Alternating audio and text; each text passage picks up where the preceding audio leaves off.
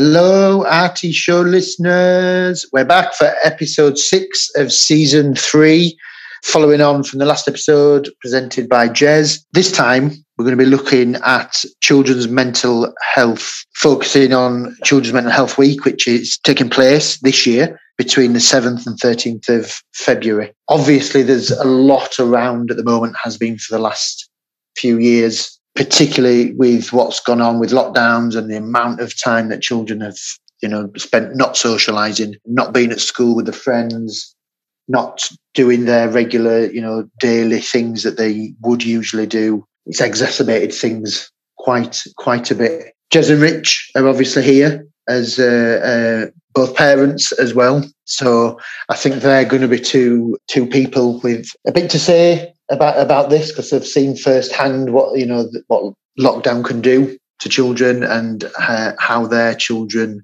manage during lockdown.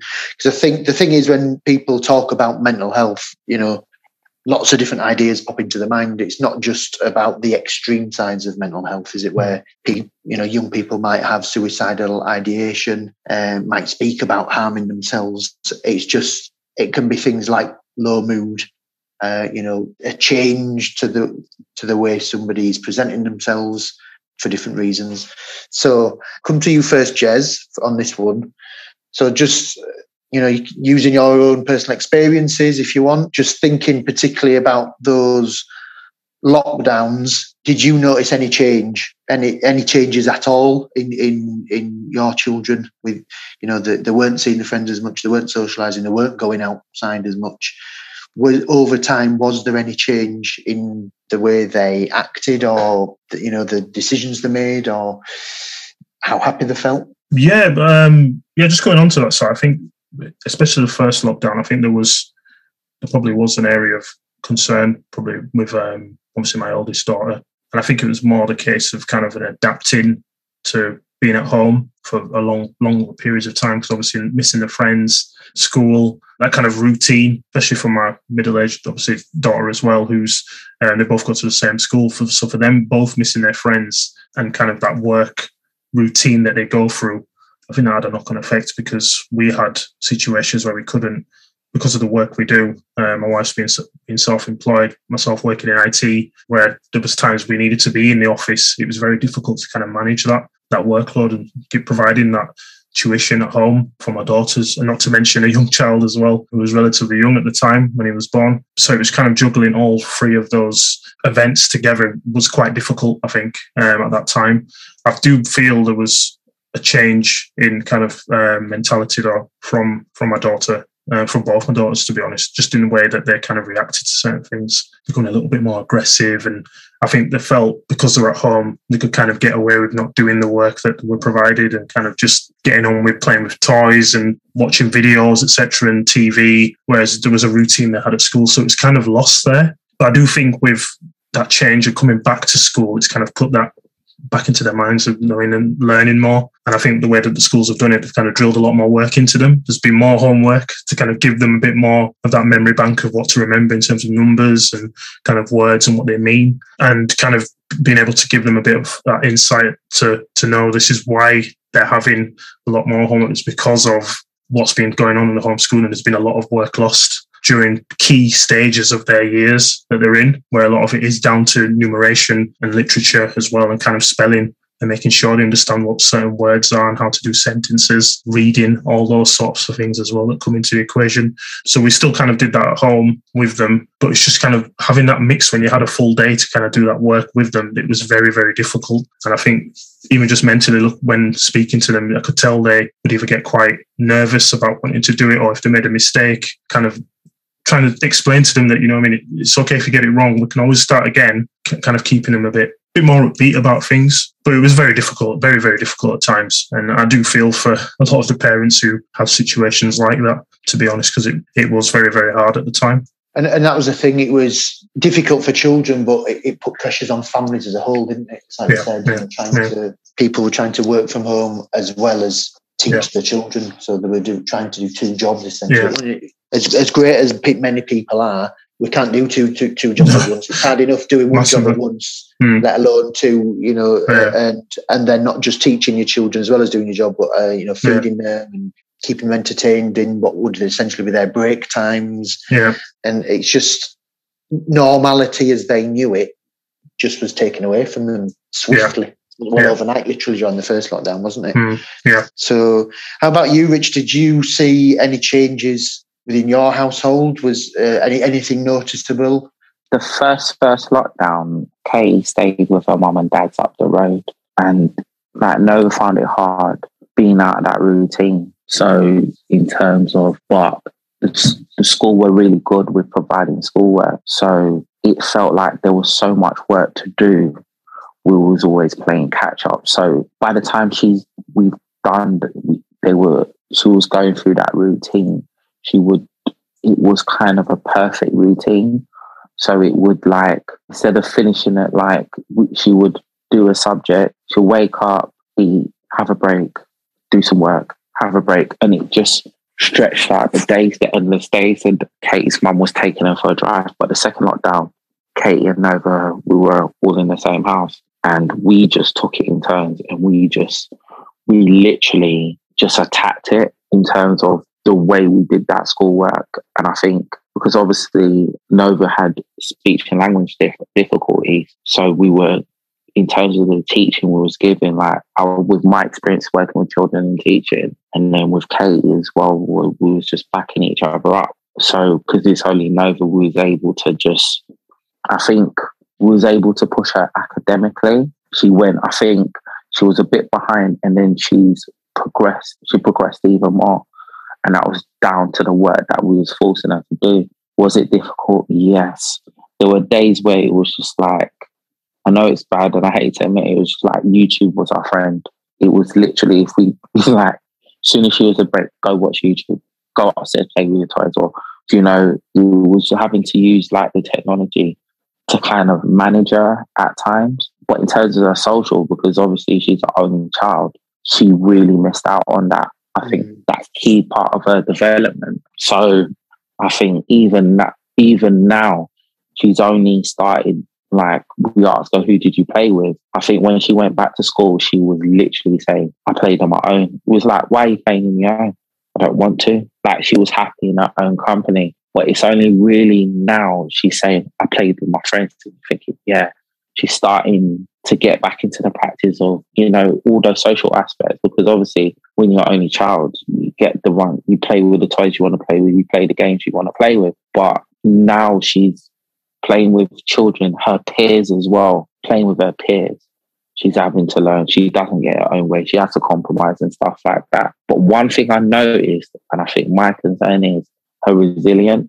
Like, she was, I think Jez touched on it, it's like she has to get everything right at first, and that's it. And she couldn't handle when she got it wrong. And like, the phrase in our house is, what I had to say is, we take a deep breath and everything's going to be okay. If you get it wrong, it's going to be okay. If you get it right, it's going to be okay. I keep reinforcing that everything's going to be okay. Everything's going to be great. Because I feel she was getting her own frustrations in terms of when she weren't getting it right, when she couldn't get it.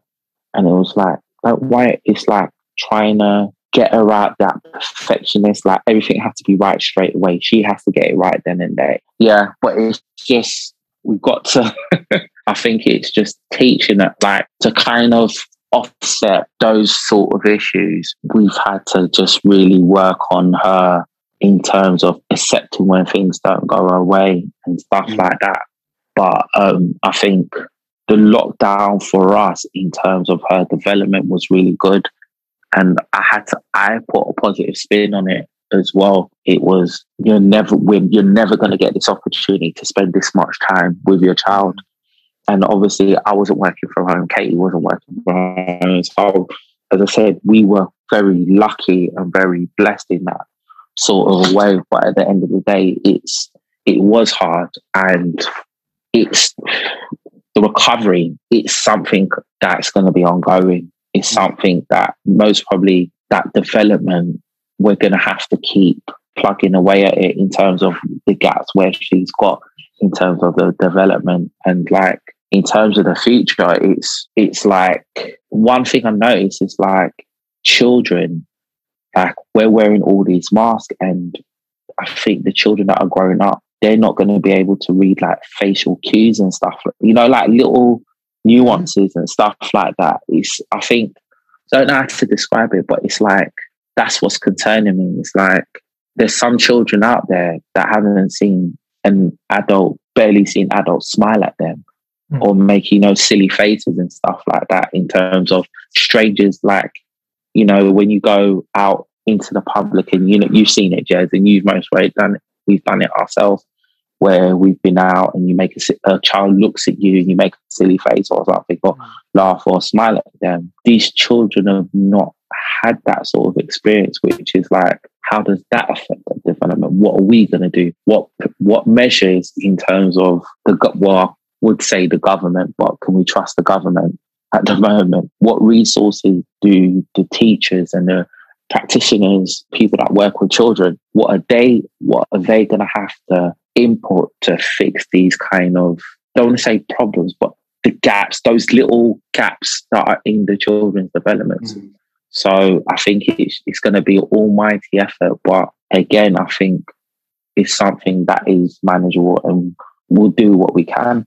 That's it, really. And you mentioned something key there, Rich, the being able to read facial expressions, one key thing you mentioned, and it's that kind of thing, those small things. Yeah. That if children miss out on a younger age, they are like, the building blocks, just like learning academically within the foundation stage. It's called the foundation stage because the foundations are there and you build all the other learning from that. And if there's gaps for whatever reason, it can be carried through when they hit to the teenage years and then into adulthood for a lot of children. Not necessarily, things can be put in place to fill those gaps, but it is such a huge thing at the moment. And resilience, something else, that you mentioned, Rich, and you alluded to, Jez. It's even pre-pandemic, pre-lockdowns. I've worked with so many children that can't get things wrong without it being such a huge deal for them, and sometimes becoming aggressive because they don't get something like that, and it's just that expectation, and they have to be reminded, well, you're only whatever age, I don't expect you to get everything right. You're a child. Adults don't get everything right, we don't expect you, but they don't have that resilience and that grit to accept that it's okay to not get things right. And I don't know, is that the generation we live in, the Google generation, because the answers are just there at your fingertips, so you don't have to work at getting things right. You can just get your answers with a few taps on your touch screen. I don't know, but I think it has exacerbated the issue, because there's a really useful website for young people, actually, youngminds.org.uk, that's got lots of great information on and tips of how to look after mental health. It's also got a lot of quite startling facts. One being that in 2017, there was approximately 1 in 9 children that were identified as probably having a mental health issue. Only 3 years later, in 2020, that had gone up to 1 in 6 children. So within 3 years, that's 5 in an average class of 30 kids in every school have got some form of mental health issue. And that's huge. That's huge when you think, how many children are then there, they're going to then grow up into adults. And it's, how do we, as a society, how do we tackle that? I think you asked that question, Rich. How is it going to be tackled? Because it's not just all on parents. It's not just all on schools. So how is it going to be tackled? How could it be tackled? I know that's like a huge question, but in a nutshell, Jez, how could that be tackled? Because we said there's those gaps that have been broadened for a lot of children because of missing out on schooling. The small things, like Rich said, going back to that, reading facial cues, being able to read body language and know how somebody's feeling, or be able to guess how somebody's feeling from the facial expression, what the body's doing, and then not being able to read that. That's at one end of, the negative mental health, or could possibly be at one end of the negative mental health spectrum. And then obviously there's the much more serious mental health issues that a lot of young people suffer from. But how is it going to be tackled? How is that statistic from 1 in 6 children going to be widened again? So it's not 1 in 6, it's 1 in 9 or 1 in 15, 1 in 20. Now you've made an interesting point, because I think, do you remember?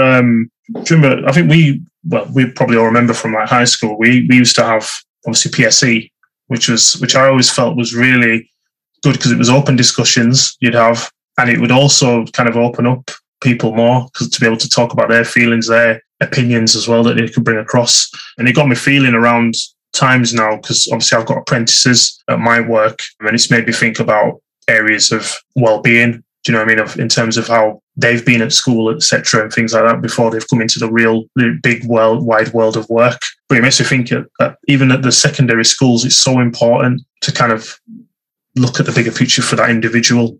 Try and, you know what I mean, even if it means one-to-one sessions with them at times, like once a week, talking about how they're feeling, how their week's been, because I think that's massively important even nowadays. I mean, I always do that. I have one-to-ones with my members of my team, and it's good to kind of find out what their experiences are. And when you speak to them, you say, well, I never used to have this at school. It was like you get on with your work, you carry on with what you do on your day-to-day, you finish your coursework, you hand it in, etc. But I think having those one-to-ones and start introducing them more, or even bringing in someone else who's kind of more in line with that, would help as well. Someone who's got that experience of kind of speaking to, you know, I mean, young teenagers, kind of helping them understand if there's any problems there or concerns, because that will give a lot of guidance then to the secondary schools to be more self-aware that there is problems, and it will help tackle those issues head on going forward, really. And it will help when knowing those issues, if they have them, they can speak to the parents, they can try and provide extra help for them, and it will help build that resilience up eventually when they come into the world of work, in terms of what they want to do for their career. Because a lot of, as you said, 16, 17-year-olds, they're very confused. They don't know what to do, come out because they don't know what options to take, because they see so much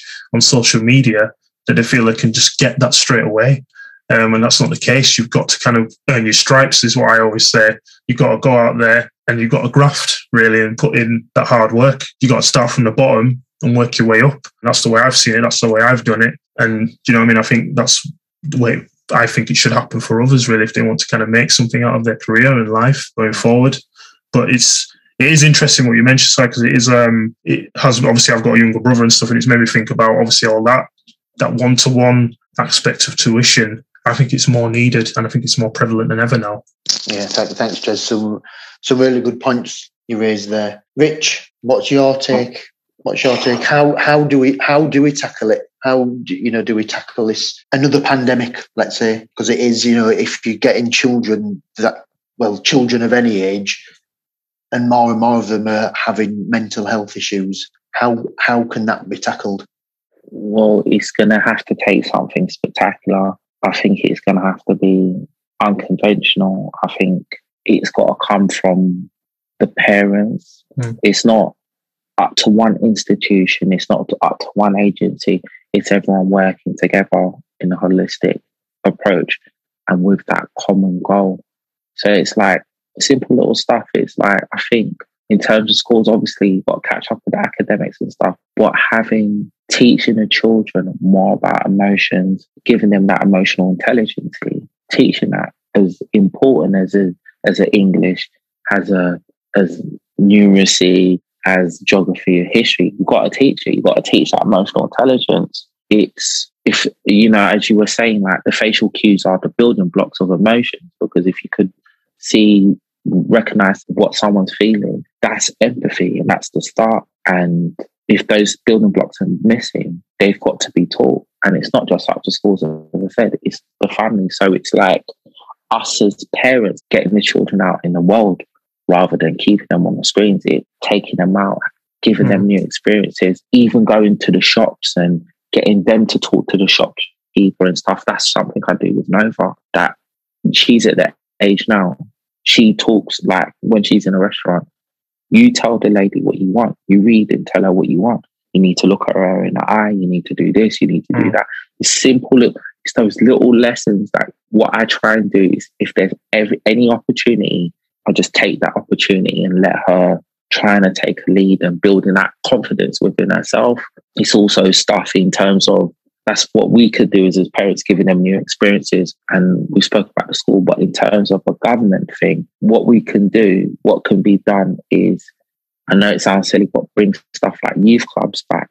Yeah. Because youth clubs were like the amount of experiences that I got from a youth club, because, you know, you're in your teenage years, you're full of hormones, and you got all these emotions and stuff inside you, and you don't recognize it, and you're with your peers. You learn how to argue without getting into a fist fight. You learn how to compromise. You learn how to play games. You learn how to even talk to the opposite sex and stuff like that.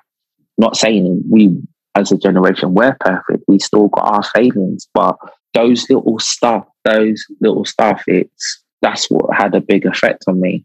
And it's also stuff like having mentors. Like, I didn't realize, like, my older cousins, they were constantly mentoring me. It's like my cousins used to say stuff. My cousins were like, they weren't academic and stuff like that, but they would say, if I see you out of school, I'm going to beat you up and tell your mum about it, because you're not meant to be out of school. So it's like, I'm not saying that's what we should do, but it's like mentoring, like you do, Jed, like you do with your brother and sister, like you've done, Simon, with, you know, your little cousins, and you get me, and your nephew and stuff like that. It's us as adults trying to mentor, taking a bit of time out. And no, I know we're busy.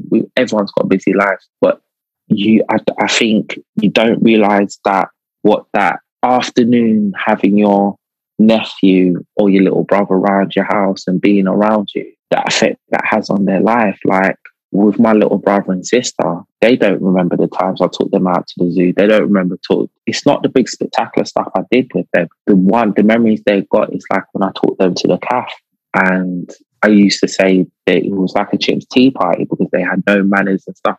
And we had so much laughs and we enjoyed ourselves. And I was like, why did they remember that? Like, I spent so much money taking them to that place, taking that place. But that's one of the memories that sticks out for them. And they just said, look, we just had fun and it was just different. And it was just taking them to a cafe. And you think it's just a cafe.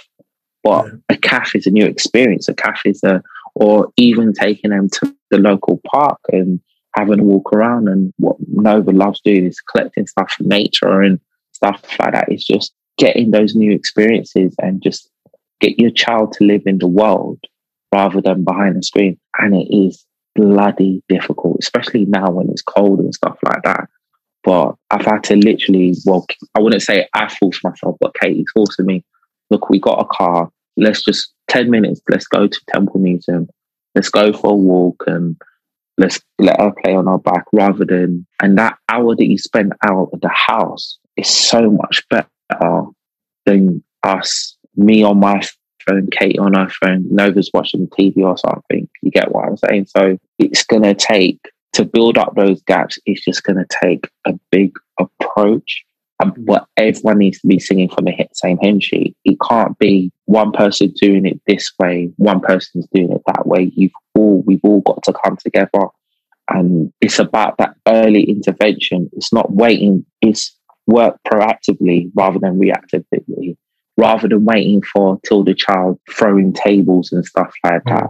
It's recognizing those signs and just dealing with it then and there, and putting just, even if it's taking the child out for 15 minutes and doing a bit of a social game with them and stuff. These are things that are going to have to happen in school, and it's going to put a lot more pressure in schools. But in terms of the government needs to be throwing the money that they're using to pay off their friends, give their friends these contracts and stuff like that. They need to be throwing it into the education system, because if you don't do it, and the social sectors, if you don't do it, these children are just going to go up, cause a whole heap of crimes, and then the amount of money that they're going to waste in terms of policing, building prisons, that all of that is just going to be wasted money. It's got to be early intervention. And I'm sorry if I've waffled, but yeah. You both came up with some really good points there. And I think collectively, what you were talking around, it seems to fall under the top-down policy from government that then trickles down into schools, and the pressures that are on schools in terms of English and maths. It's just English and maths crazy. And then that sends the message to the kids that that's all that's important. Jez, you alluded to PSE as it was back in our day, PSHE as it is now. There's shoved an H in there for the health side of it.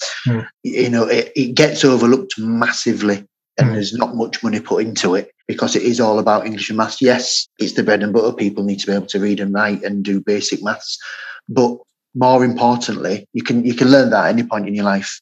It's harder to learn how to have how to deal with setbacks, failures, how to, dust yourself off and try again, as Aaliyah would, has said.